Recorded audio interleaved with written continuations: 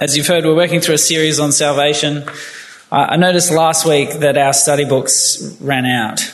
And so if you were trying to grab one of these, I think there are some more out in the foyer. But we're looking at all of the different ways the Bible speaks of how God saves us, of what he does to save us.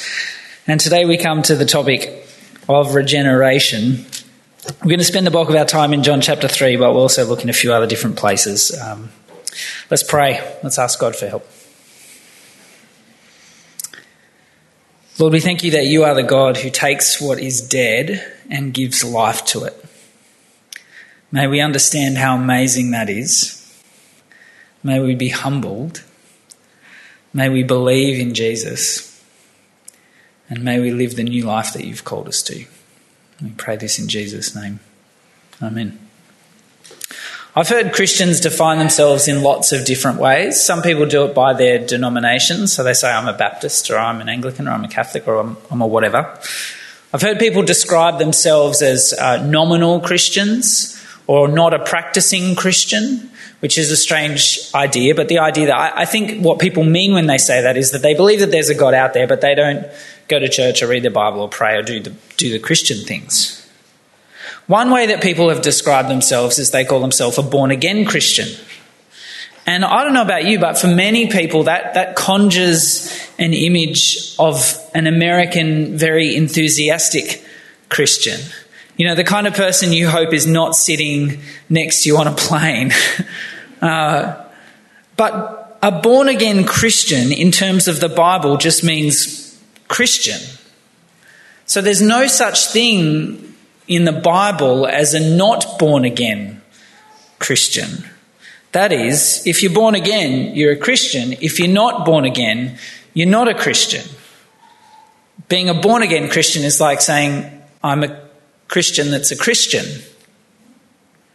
Now, the theological term for this is regeneration. It's the idea that God takes what is dead, spiritually dead, and brings life to it.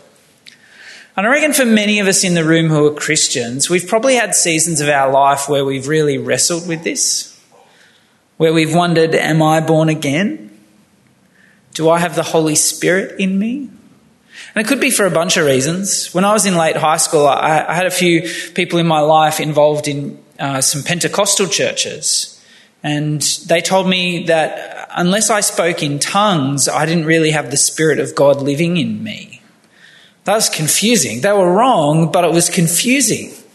Maybe you've had seasons in your life where you've struggled with sin that just won't go away and you wonder, am I born again? Maybe you just lack feeling and vitality. And you wonder, do I have God's Spirit in me? Well, this series on salvation, if you're a Christian in the room, my hope is that you'll be in awe of what God has done to save you and what he's doing in you, and that you'll live it out. And particularly today, my hope and prayer is that for those of us who are Christians, we'll have certainty on what it means to be born again so that we can have assurance that we are. Or, if we're not, believe in Christ and be born again. If you're here today and you're not a Christian, my hope is that in hearing what God offers and what he's done in Christ, that you may be born again. My cards are on the table. We have a very clear agenda. We want all to come to know and trust Jesus. And here's why this matters. Our world is searching for transformation. And we look for it in all sorts of different ways. Have you noticed how many ads promise to make you new? And have you noticed how people look to things to make them new? Like a new haircut will make you new. Or a makeover will make you new. Or losing weight will make you new. Or a new job or toy or relationship or whatever will make us new. Now, while some of us could definitely do with a haircut, these things, they don't transform us. They don't change the heart. A haircut doesn't change the heart. Losing a few kilos won't change the heart. A new job doesn't change the heart. The Bible says the heart is deceitful above all things. Who can understand it? We have a heart problem in this world, not a haircut makeover problem. But the biggest reason we need to hear what Jesus has to say this morning is he says, unless you're born again, you won't see the kingdom of God. That's a bold claim. Unless you're born again, you will not belong to God's people, and you will not be with God's people now and into eternity. So here's the plan. I want us to do a little bit of context work on regeneration and our passage today. We're going to work our way through John 3. I don't know about you, but I've read John 3 loads of times, and it's kind of confusing. Jesus says some strange things, and I want to help you make sense of it. And then we're going to reflect on regeneration and think through these things. What is it? Why do we need it? How does it happen? And how should it shape life? What is it? Why do we need it? How it happens? How does it shape life? Let's start with some context. So regeneration, like I mentioned before, it's the idea that God takes spiritually dead people and he makes them alive. And in some ways, you could say that the story of the Bible goes like this. Generation, God creates. Degeneration, sin enters the world and goes bad. Regeneration, God takes what is dead and makes it alive. And just as God created new life in Genesis and breathed new life into this pile of dust that was man, so too in regeneration, God's Spirit breathes new life into spiritually dead people. And in the scheme of the Bible, this idea of regeneration, it's meant to be a glimpse of the new creation that's to come. It's like a breaking in of heaven into the created order. That God has started his work of making all things new through his work of the Spirit in the lives of those who trust Jesus. It's the start of what God will complete at the end. Now here's the challenging thing. The Bible uses a heap of different terms to refer to the same thing. So in John 3, Jesus will talk about being born again. It's quite a graphic image. Peter uses the same term in 1 Peter. Titus talks about the washing of regeneration. Paul talks about being dead and being made alive. He talks about being raised with Christ in Colossians. In 2 Corinthians, Paul says, if anyone is in Christ, he is a new creation. And all those different phrases, I think they're all really talking about the same act of God to make spiritually dead people alive. And so as we talk about being born again, as Jesus talks about being born again in John chapter 3, keep in the back of your mind, we could just as easily be talking about being made alive in Christ or being raised with Christ or being made new. The consistent New Testament emphasis is that God gives new life and that we receive it by faith. Now, as we come to John's Gospel in John chapter 3, it's important to notice that this is not the first time John has talked about being born again. Flick back, if you've got a Bible, to John chapter 1. If you don't have a Bible and you have a phone, Google it, you'll find it. John chapter 1. In verse 12 and 13, this is what John says. But to all who did receive Jesus, who believed in his name, he gave the right to become children of God, who were born not of blood, nor of the will of the flesh, nor of the will of man, but of God. So he says all those who trust in Jesus are adopted into God's family. And what's brought that about is that they're born from above. They're born of God. So he's already talked about this idea of the new birth. Now flick back with me to the end of chapter 2, start of chapter 3. Jesus has just been in Jerusalem for the Passover feast. He's caused quite a stir at the temple. He's knocked over tables and he's kicked people out. He said, this is supposed to be a house of prayer. You've turned it into a den of robbers. It's quite amazing. He sits there quietly, fashions a whip, and then goes about using it and kicking people out. Verse 23, we're told this. Now, when he was in Jerusalem at the Passover feast, many believed in his name when they saw the signs that he was doing. So Jesus was performing signs, miracles. In John's Gospel, they're always called signs. They point to who he is. And people believe on the basis of the signs. That's important. Because John doesn't want you to believe on just the basis of the signs. He wants you to believe based on what Jesus says and who he is. Verse 24, but Jesus on his part did not entrust himself to them. That's how my Bible reads. Yours might say something different. It's exactly really the same word as people believing in Jesus. It sort of says Jesus didn't believe in people. He didn't reveal the fullness of who he was to people. Why? Because he knew all people and needed no one to bear witness about man, for he himself knew what was in man. Now there was a man. That chapter break is not all that helpful. You're supposed to start chapter 3 thinking there's a man and Jesus knows what's in him, and we should be slow to trust this man, Nicodemus. Faith based on signs is not what he's after. So let's make sense of chapter 3, these first 15 verses, and then we'll come to those questions. What is regeneration? Why we need it? How it happens? How it should change us? So we've got this man of the Pharisees named Nicodemus. The Pharisees were a group of Jews. They were known as the separate ones, holy ones. Some commentators think Nicodemus would have been pretty happy with what he saw at the temple, because the temple was the place predominantly ruled over by the Sadducees, a different group of Jews. The Pharisees were very concerned with obeying the law, so much so that they added all sorts of other laws to the law. So you don't break the rules so that you don't break the rules so that you don't break the law. He's a ruler of the Jews. That means he's part of the Sanhedrin. He's high up. He's a big deal. And he comes to Jesus at night, which is strange.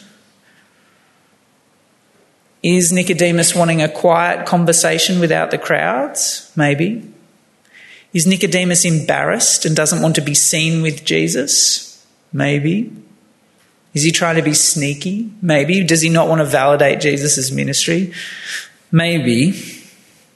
But this is what he says, Rabbi, we know, we Pharisees, we rulers of the Jews, we know that you are a teacher come from God, for no one can do these signs unless God is with him. Remember, he's not after faith based on signs, and it's clear that Nicodemus doesn't yet have it either way. But here's what Nicodemus is asking, because Jesus just bursts in and says you cannot enter the kingdom of God unless you're born again. And it seems a bit clunky. Like, what is Nicodemus doing? There's an implied question here. We think you're from God. We've seen the signs. The implied question is, who are you, Jesus? You've clearly got some power. Are you a prophet? Are you the Messiah? Now, despite the fact that Nicodemus is a Pharisee, he'd probably memorized at least the first 5 books of the Bible. That's impressive. He's a ruler of the Jews. We have to acknowledge he's very underqualified to assess Jesus. He's very underqualified to sit in judgment over Jesus. It's Jesus who is assessing him. Be like me trying to assess Tiger Woods' golf swing or Roger Federer's forehand. I don't have the skills, knowledge. Like Federer, he's up here. I played tennis when I was 10 for a year or 2. And Jesus says to him, truly, truly, I say to you, amen, amen. That's truly. So when you say amen, you're saying, oh, that's true, I agree. And it's a solemn formula. He's saying, Nicodemus, listen carefully. I'm really serious right now. And he says, unless one is born again or born from above, that word can mean again or above, he cannot see the kingdom of God. Now, for a Pharisee like Nicodemus, he thought the kingdom of God was the thing that happened at the end of the world. He thought the kingdom of God was the moment when Israel dominated over the entire globe, where God would bring all those dead to life and they would reign forever. That's what he thinks. And yet throughout the Gospels and throughout John's Gospel as well, we see that the kingdom of God is actually all about the coming of the King. That the kingdom of God exists wherever there are those who accept his rule and submit to his lordship. If you're a Christian, you're part of the kingdom of God. You're under Jesus' rule. See, in Nicodemus's mind, if anyone is in, if anyone can have certainty that they're part of the kingdom of God, it's got to be him and his Jewish peers who are so good at being good. They're Pharisees. And Jesus just says to him, Nicodemus, you're here to assess me, but it's my assessment of you that matters, and you lack. Nicodemus, apart from being born again or born from above, Same idea as we see in chapter 1, born of God, you will not be in the kingdom. Judgment and wrath await you. That's what Jesus is saying to this bloke. The unschooled rabbi just told the ruler of the Jews that he's not going to heaven. Feel the weight. And in verse 4, Nicodemus' reply is a bit odd. Nicodemus says to him, "How can a man be born when he is old? Can he enter a second time into his mother's womb and be born?" It's quite a colourful image, isn't it? Popping back inside and popping out again. I'm pretty sure the mums in the room would not appreciate that. Is Nicodemus just that thick? Does he think Jesus is being literal? I don't think so. Some people think he's saying, how can someone old change like that? Because we humans don't like change. But more likely, what he's saying to Jesus is, that sounds ridiculous to me. That sounds as ridiculous as a person who is old climbing back inside their mum and being born again. It's not that he misses the point and thinks Jesus is being literal. It's that he thinks Jesus is crazy. And so in verse 5, Jesus says, "Truly, truly, amen, amen, I say to you, unless one is born of water and the Spirit, he cannot enter the kingdom of God." Huh? Anyone else feel that? Born of water and the Spirit. Some people think water is natural birth, and they think Jesus is referring to amniotic fluid. Again, very colourful conversation Jesus is having with Nicodemus. I don't think that's what's going on. To be born of water and the Spirit, I think, is the same thing as being born again. It's the same thing that later where he says Spirit gives birth to Spirit. And the reason I think this is because later Jesus is going to say to Nicodemus, "You're Israel's teacher and you don't get this." Jesus is referring to an Old Testament passage that talks exactly of being born of water and Spirit. Feel free to flick back to Ezekiel chapter 36 if you want. If you don't want, that's okay. Let me read this to you. This is a great promise from the Old Testament that God makes to his people. And so from verse 24, God says to his people who are in exile, "I will take you from the nations and gather you from all the countries and bring you into your own land. I will sprinkle clean water on you, and you shall be clean from all your uncleanness, and from all your idols I will cleanse you. And I will give you a new heart, and a new spirit I will put within you. I will remove the heart of stone from your flesh and give you a heart of flesh. And I will put my spirit within you and cause you to walk in my statutes and be careful to obey my rules." That makes sense of it, doesn't it? See, what Jesus is saying is that if a person is to enter the kingdom of God, they need God to wash them clean, and they need God to give them a new heart. We need God to give us a new heart. Nicodemus needs the hard heart gone, the hard bent on sin. The heart that rebels against God needs to be changed. Disobedience is what characterized Israel, and God promises that he's going to undo it. So what does it mean to be born of water and Spirit? It means to be born again. It means to be washed clean and given a new heart. Verse 6, he's really just emphasizing the same thing. That which is born of the flesh is flesh. Humans give birth to humans. But Spirit, that's which born of the Spirit, the Holy Spirit gives birth to new humans. He tells Nicodemus not to marvel. Don't be surprised. Don't say, "How can a man go into his mother again and be born a second time?" And then verse 8, "The wind blows where it wishes, and you hear its sound, but you do not know where it comes from or where it goes. So it is with everyone who is born of the Spirit." Now, before you pull out your Bureau of Meteorology app and say, "I can tell you exactly where the wind comes and where it's going," remember, this is the ancient world. They didn't have meteorologists and radar and all those kinds of things. Jesus is saying, just as you look at the world and you hear the sound of the wind and you see it move the trees, but you don't really know where it's come from and you don't really know where it will end up, so it is with all those born of the Spirit. What is he saying to Nicodemus? Some people think this verse is saying the Holy Spirit does whatever he wants. And that would be theologically true. But he doesn't say so it is with the Holy Spirit. He says so it is with all those who are born of the Spirit. What's he saying to Nicodemus? He's saying you really don't get it.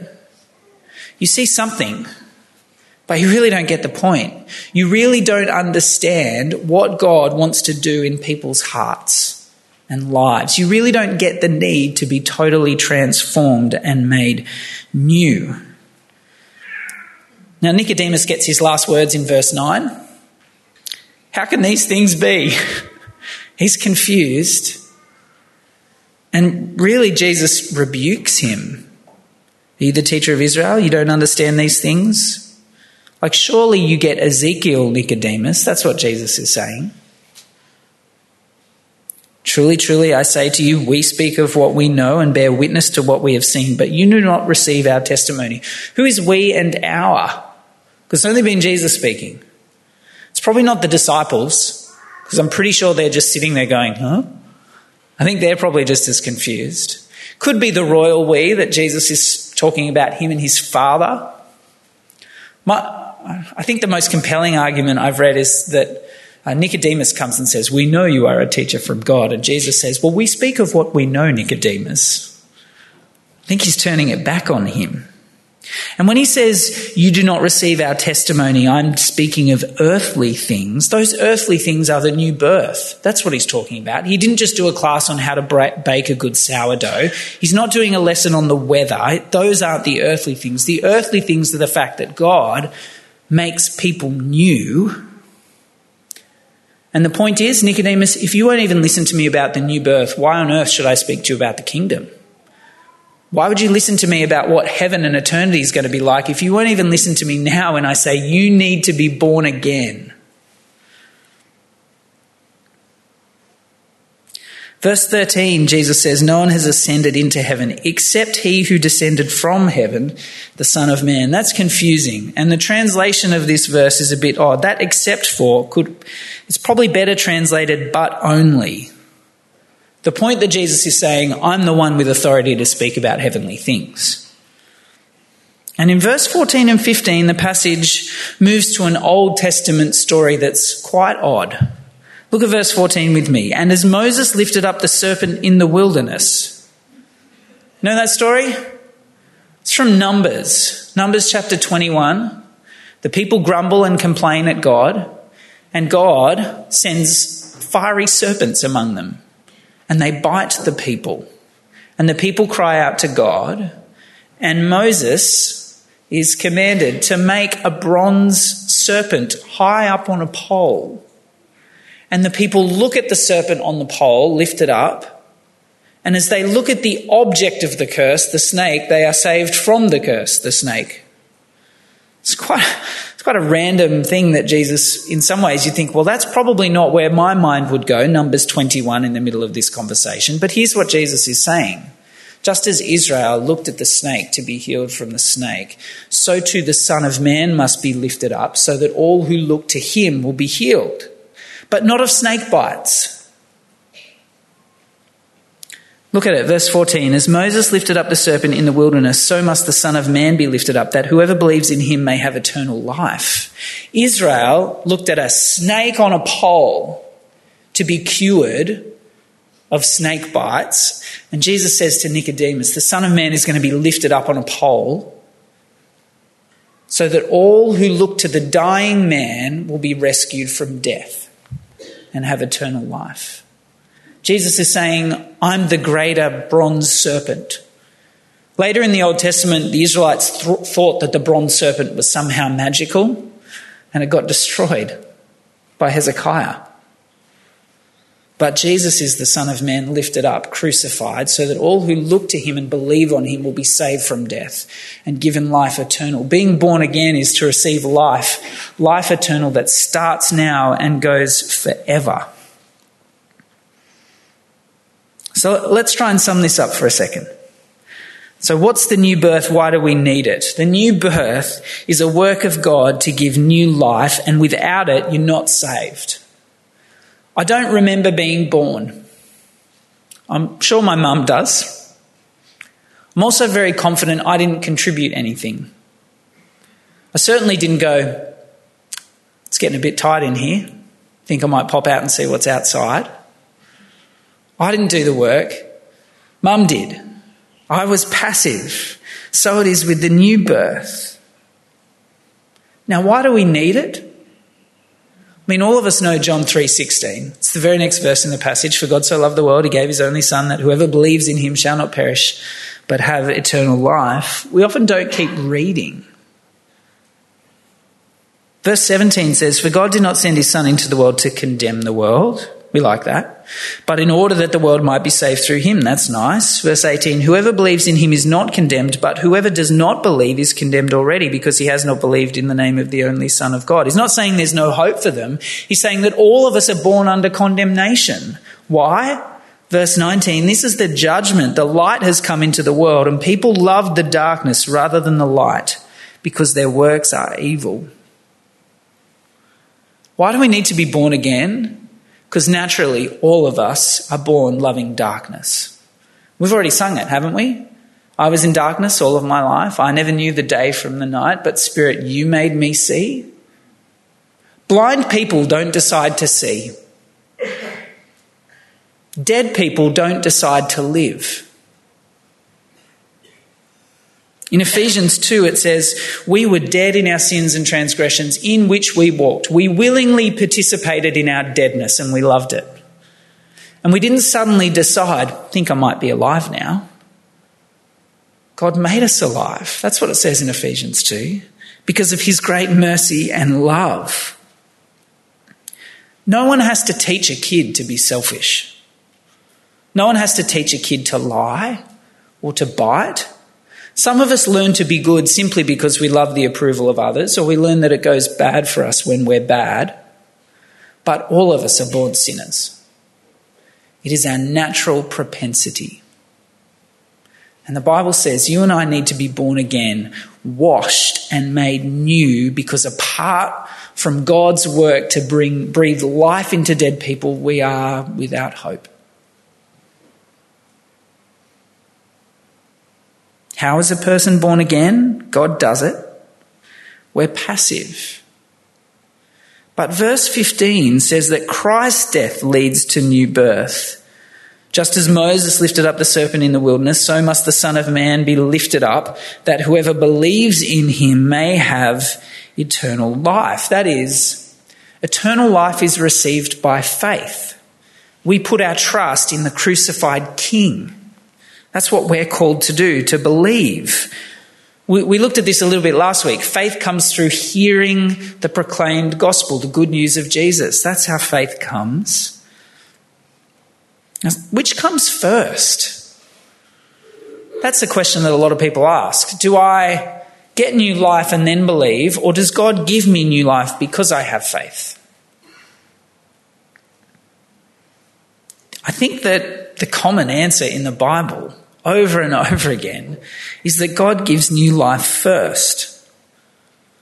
Let me show you. In Ephesians 2, it says you were dead, but God, in verse 5, made us alive. In 1 Peter 1 and 3, it talks about God causing us to be born again. We didn't cause us to be born again. God caused us to be born again. Let me read Titus. But when the goodness, let me go to Titus chapter 3, verse 3. We ourselves were once foolish, disobedient, led astray, slaves to various passions and pleasures, passing our days in malice and envy, hated by others and hating one another. Verse 4 doesn't say, but when we got ourselves together. Verse 4 says, but when the goodness and loving kindness. Ever heard the word philanthropy? Loving people? That's the word here. Loving kindness of God, our Saviour, appeared. He saved us, not because of works done by us in righteousness, but according to his own mercy. How?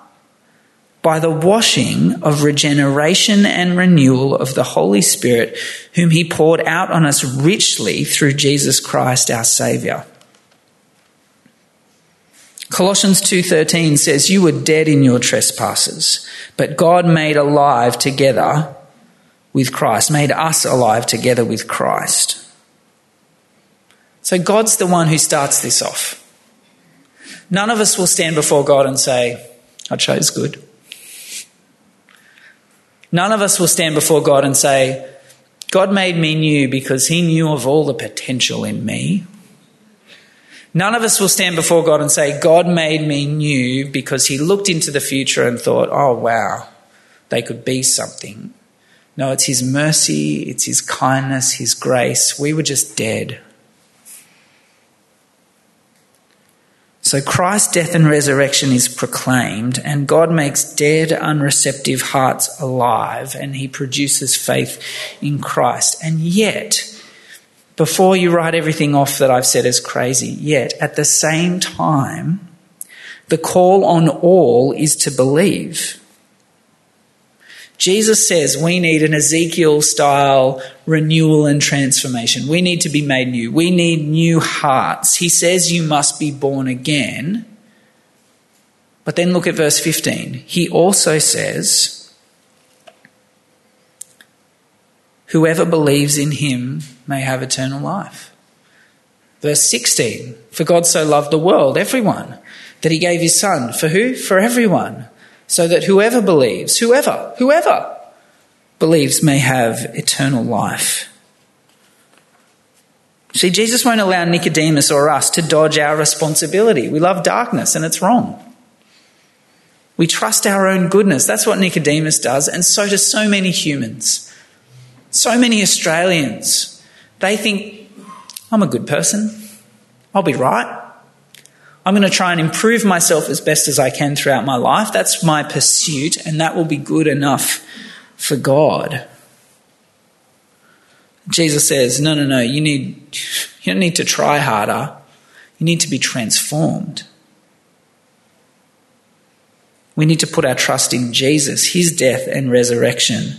Jesus calls for a response. He doesn't say sit there, be passive and wait until you're born again. He says you need to be born again. Believe in me. Believe in my death and resurrection. See, God always saves by means. And we see throughout the scriptures that as the gospel is proclaimed, as the good news of Jesus' life, death and resurrection is proclaimed, the Holy Spirit grabs hold of the word of God and takes dead hearts and raises them to life. We receive his love and life by faith rather than by works. So here's the last question. How should it shape life now? If you're here today and you're not a Christian, I want you to hear clearly, God wants to make you new. He wants to give you new life. And if you know that you're in need of a new life, eternal life, transformation that isn't the result of a haircut or a new car, but being thoroughly changed by an encounter with God, God actually offers it to you right now. He says, believe in my son. Believe in his death. Look to the dead, dying man on the cross that you might be rescued from death, just as the Israelites looked at the snake to be rescued from the snakes. Ask for his forgiveness and set your hope on Jesus. Trust him. If you're not a believer here today, I'm convinced God wants you here to hear this. To hear of his love for you. To hear of Jesus, even before he goes to the cross, saying, I'm going to the cross. I'm going to be raised up so that all who look to me and believe will have life forever. It's amazing. The Bible says he'll make you new. You might wonder, what does that experience feel like? What is that like? I think if we surveyed the room, we'd discover it's different for all of us. Some of us have had experiences where we woke up one day and we knew we were dead in it. Well, we didn't know we were dead in our sins, but afterwards we realised we were dead in our sins. And that day something changed in our hearts and we've never been the same again. Some of us have had experiences that are more like a very long labour. We can't point to the moment we were born again. We don't know. We know that God changed us over a long period of time. But what we've noticed, all of us, is that those who are born again have a desire to repent of sin. They have a desire to obey God that's motivated less by fear, he'll get me. If I do this, God will hurt me. And more by love, if I do this, it will hurt him who died for me. And interestingly, we have a greater awareness of our sin. You'd think that as you grow in your Christian life, there'd be less sin, and there is. But one of the interesting things that happens is as you grow in your Christian life, you actually become more aware of how sinful you really are. It's why the gospel gets more and more precious the older you get. Because you start to realise, gosh, I'm worse than I ever thought. And you do that every 5 years, or every year, or every 2 weeks, or every 2 days for some of us. You do that over a long period of time, you start to realise, gosh, his grace is bigger than I realised. If you're a Christian here today, it might sound like the Christian life is one of spiritual ecstasy. You might be sitting here thinking everyone else is on a spiritual high all the time. They're just reveling in the new life that they have in Christ, but I'm actually struggling. It's very hard to be honest about that when you think everyone else has everything together only all of the time. Maybe you feel a bit dead or dry. Maybe you wonder, am I born again? Can I encourage you, go back to the basics. Have I repented of sin? Have I trusted in Jesus?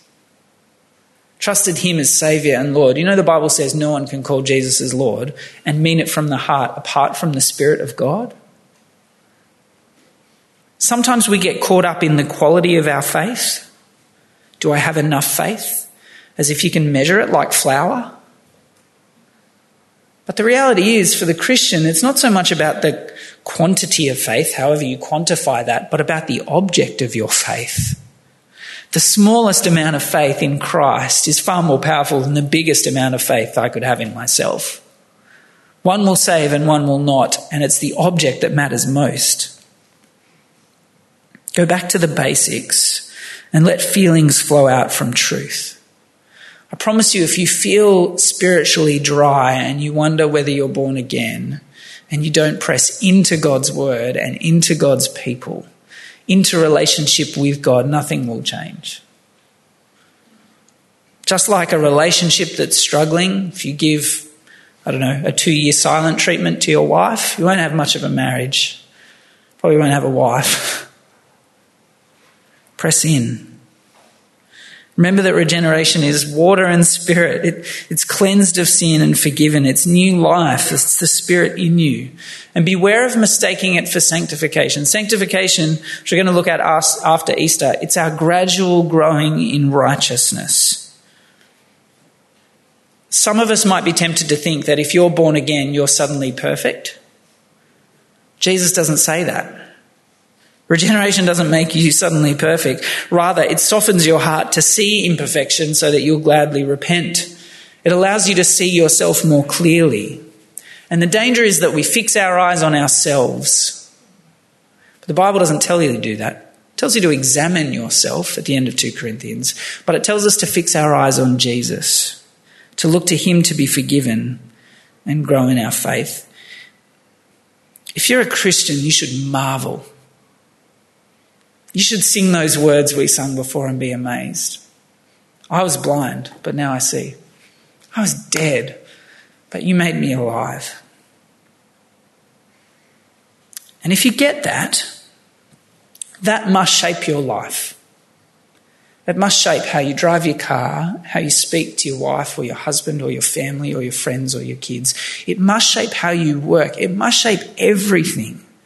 You see, the overwhelming application of the new life in the Bible, of regeneration in the Bible, is that you are no longer to live like a dead person.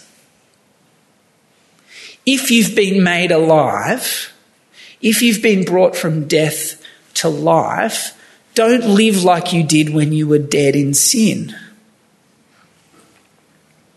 So Colossians 2, I read it before. It says, you who were dead in your trespasses and in the uncircumcision of your flesh, God made alive together with Christ, having forgiven us all our trespasses. And in chapter 3, he says this. And I'm going to read through the first half of chapter 3 of Colossians, because essentially it's applying the regeneration, the doctrine of regeneration, to the Christian life. Let me read from verse 1 to 4. If then you have been raised with Christ, that's regenerated, seek the things that are above, where Christ is seated at the right hand of God. Set your minds on things that are above, not on things that are on earth, for you have died and your life is hidden with Christ in God. When Christ, who is your life, appears, then you also will appear with him in glory. He says, you've died when Christ died and you were raised to life when Christ is raised. And he says, set your desires on God. How are you going with that? Is your life marked by setting your desires on him above everything else? Above the new toy you want, or the partner you want, or the kids you want, or the job you want, or the life you want? Have you set your desires on him? And because we've been raised with Christ and are called to set our minds and hearts on things that are above, it doesn't mean that as you drive your car, imagine heaven and don't pay attention. It doesn't mean that. It doesn't mean don't pay your bills and do the dishes, don't wash your clothes and do the groceries. It's not saying that. Rather, it's saying set your mind on God, his kingdom, and how he calls you to live. And in the next part of Colossians, he's going to say you need to put off things and put on things. You need to get rid of the old way of life and put on the new. Let me read. Put to death, therefore, whatever is earthly in you: sexual immorality, impurity, passion, evil desire, and covetousness, which is idolatry.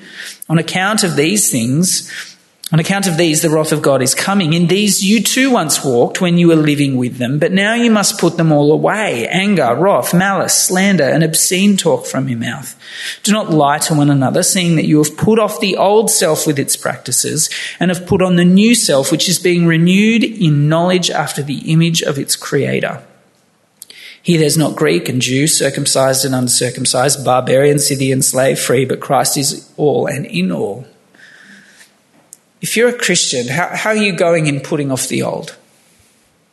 Is your life marked by malice and slander?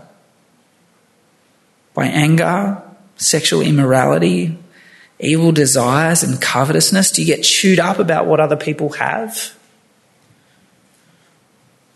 Are your words obscene? Do you lie? Paul says you've been raised with Christ, so put off the dead ways.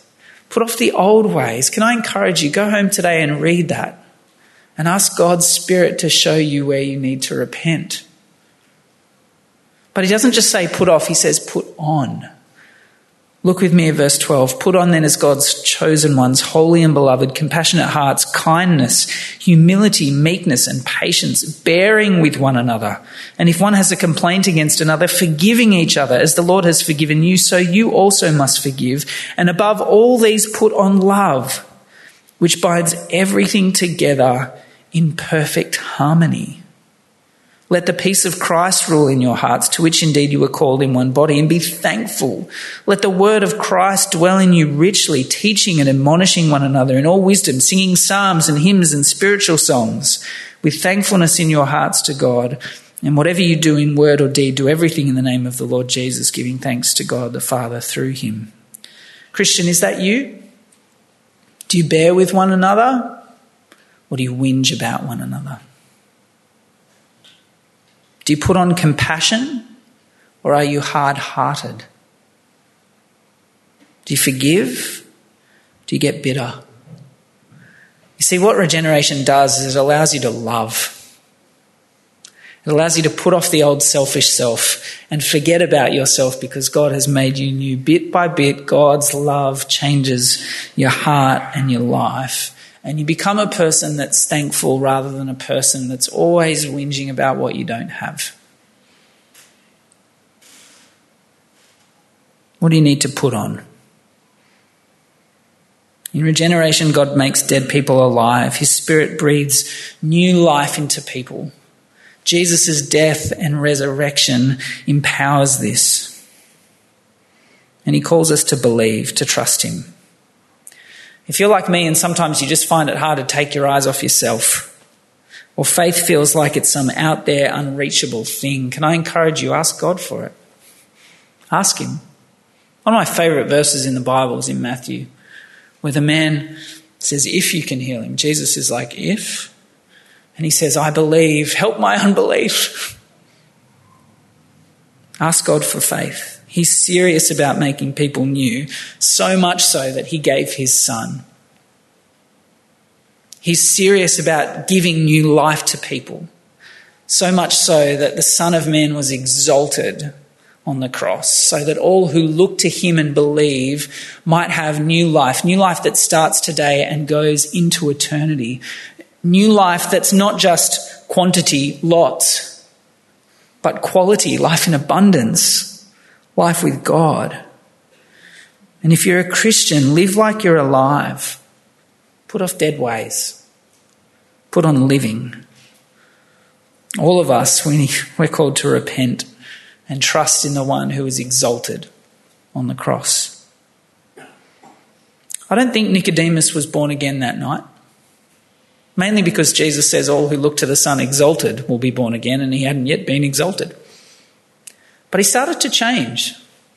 Get to the end of chapter 7, and there's a debate. The Pharisees say to the temple guards, why didn't you bring Jesus to us? Don't you know that none of the Pharisees believe in him? And Nicodemus pipes up, gets a mention, says, aren't we supposed to give someone a fair trial? And they rebuke him. Search the scriptures, see that no one from Galilee can be a prophet. Obviously didn't know the scriptures that well and read Isaiah 9. But you get to chapter 19 and Jesus has been exalted. And Nicodemus, with Joseph of Arimathea, brings 75 pounds of myrrh and aloe. Nicodemus was rich. And he lovingly buried Jesus. I can't help but think that John 3 was ringing in his ears. My prayer, if you're not a believer, my prayer is that you'll believe, that you'll have new life, and that us Christians will live as raised people. I'm going to pray, and then we'll share the Lord's Supper together.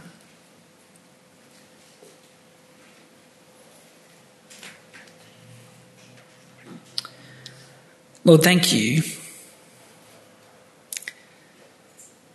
Thank you that you take what is dead and give life to it. Thank you it's not because there's anything in us and our deadness that draws you to us, but it's because you are so good. Thank you that Jesus willingly went to the cross, that he was lifted up in the most brutal way, so that all who believe in him might be washed and renewed and made new, offered new life. Thank you that as we believe in Jesus and look to him, the crucified King, death is destroyed and life is given. Please make dead people alive here and in Campbelltown and in our world. And please help those of us who are Christians to live like we're alive, to set our hearts on things that are above, to put off sin and to put on love. And we need your help. Thank you that you give it, and by grace we can grow. We pray this in Jesus' name. Amen.